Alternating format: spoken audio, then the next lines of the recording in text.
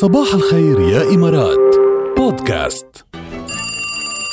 ألو صباح الخير. أقولك محمود صار معنا على الخط. جربي محمود صباح الخير.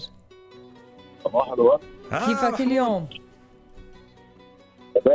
تمام مبسوط ليه محمود؟ خير. الحق رجع لاصحابه. الحق رجع لاصحابه بإيه بالضبط؟ يعني حاجة في حياتك انت؟ لا دي حاجه خاصه جدا يعني. حاجة خاصة. اوكي. كانت ضايعه مني يعني. الحمد لله. حاجة ضايعة منك ورجعت لصاحبها، يعني رجع الحق لاصحابه. نحن بنقول لك مبروك. الله يبارك فيك من غير ما نعرف شو بنقول لك، يعني شوف ما بيموت حق ورا مطالب، والحق بده يرجع لصاحبه ولو بعد حين. أكيد. ولو بس انا ما كنتش بطالب صراحه. ما كنتش بتطالب. لا لحاله رجع لعندك. رجع لحاله العبد والله الحمد لله. الله كبير، اهو حقك رجع لك يا محمود. هيدا المهم. الله يخليك محمود انت الله يخليك والله. بدك تسمع غنية أحمد شيبة إحنا الصعايدة. تعال. دي ليها علاقة بقى بالحق اللي رجع لأصحابه ولا؟ ايوه طبعا. أيوة. طب محمود لمين بتهدي هالغنية؟ بهديها للي كان واخد حقي. طيب ما بدك تقول الاسم يعني. عم نحاول نوقعه لا يا محمود. ما بدي. هو عارف. أنت صعيدي يا محمود؟ انا صعيدي. أيوة الصعايدة ما يمطلهمش حق. ايوه كده. بس الحمد هلا لله الحمد لله بعد كل والله. هيدا هلا المشكلة إنه الغنية مش متوفرة هلا عندي، بتسمعك شيء تاني ما بعرف شو صراحة. بس إنه لا الكلام ده مش وارد بقى. طب بتعرف تغنيها؟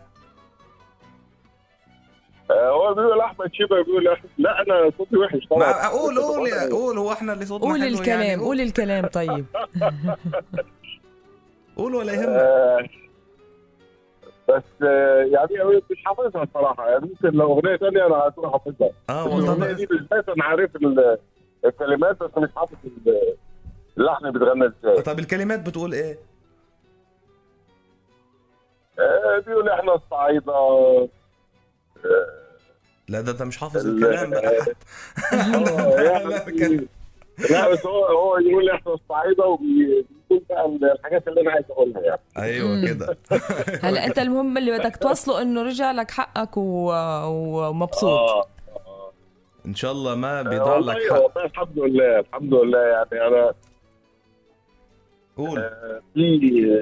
في حكمة بتقول الصابرين على خير. ايه صحيح. وانا صبرت والله. ايه مظبوط. انا بقالي اكثر من سنة ونص مظلوم. يعني كان في ظلم وكان في سنة ونص والله. او حقك رجع لك. وجاء موضوع كورونا واللي احنا فيه ده كله، ورغم ذلك الواحد صبر والحمد لله رب العالمين. او حقك رجع لك. دي الأغنية بتقول في الصعيد علمونا إن الرجولة مش كلام، فهمونا معنى كلمة احترام، فسروا لنا يعني إيه راجل تمام. الشهامة إحنا ناسها، إحنا عنوانها وأساسها، أرضنا بتطرح رجولة، ربنا صينها وحارسها. أيوة. ربنا أنعم علينا، شبعانين باللي في إيدينا، عمرنا ما بنطاطي راسنا حتى لو ضاقت علينا. إحنا الصعيدة وصيتنا سابق قبلنا، إحنا الأصول وإحنا الكرم والجدعنة، اللي اشترينا بروحنا نشتريه. ايوه وصل الكلام مثل ما هو يا محمود. ايوه نورتنا يا محمود. احلى صباح عليكم والله. صباحك ورد يا ميت اللقاء. هلا. انا حاسس حالي فل على فكره. ايه اللي تركتي لي اياهم من امبارح الوتا بس اكلتهم كلهم. شبعت كلهم عم اقول انا هي النشاط اليوم والعبر من الصبح هيدا كله ليش. طبعا كرمال هيك يا جماعه على طول بننصحكم انه تبلشوا بوجبه فطور تكون عن جد مغذيه وبتعطيكم طاقه، كرمال تبلشوا نهاركم صح ويكمل نهاركم صح.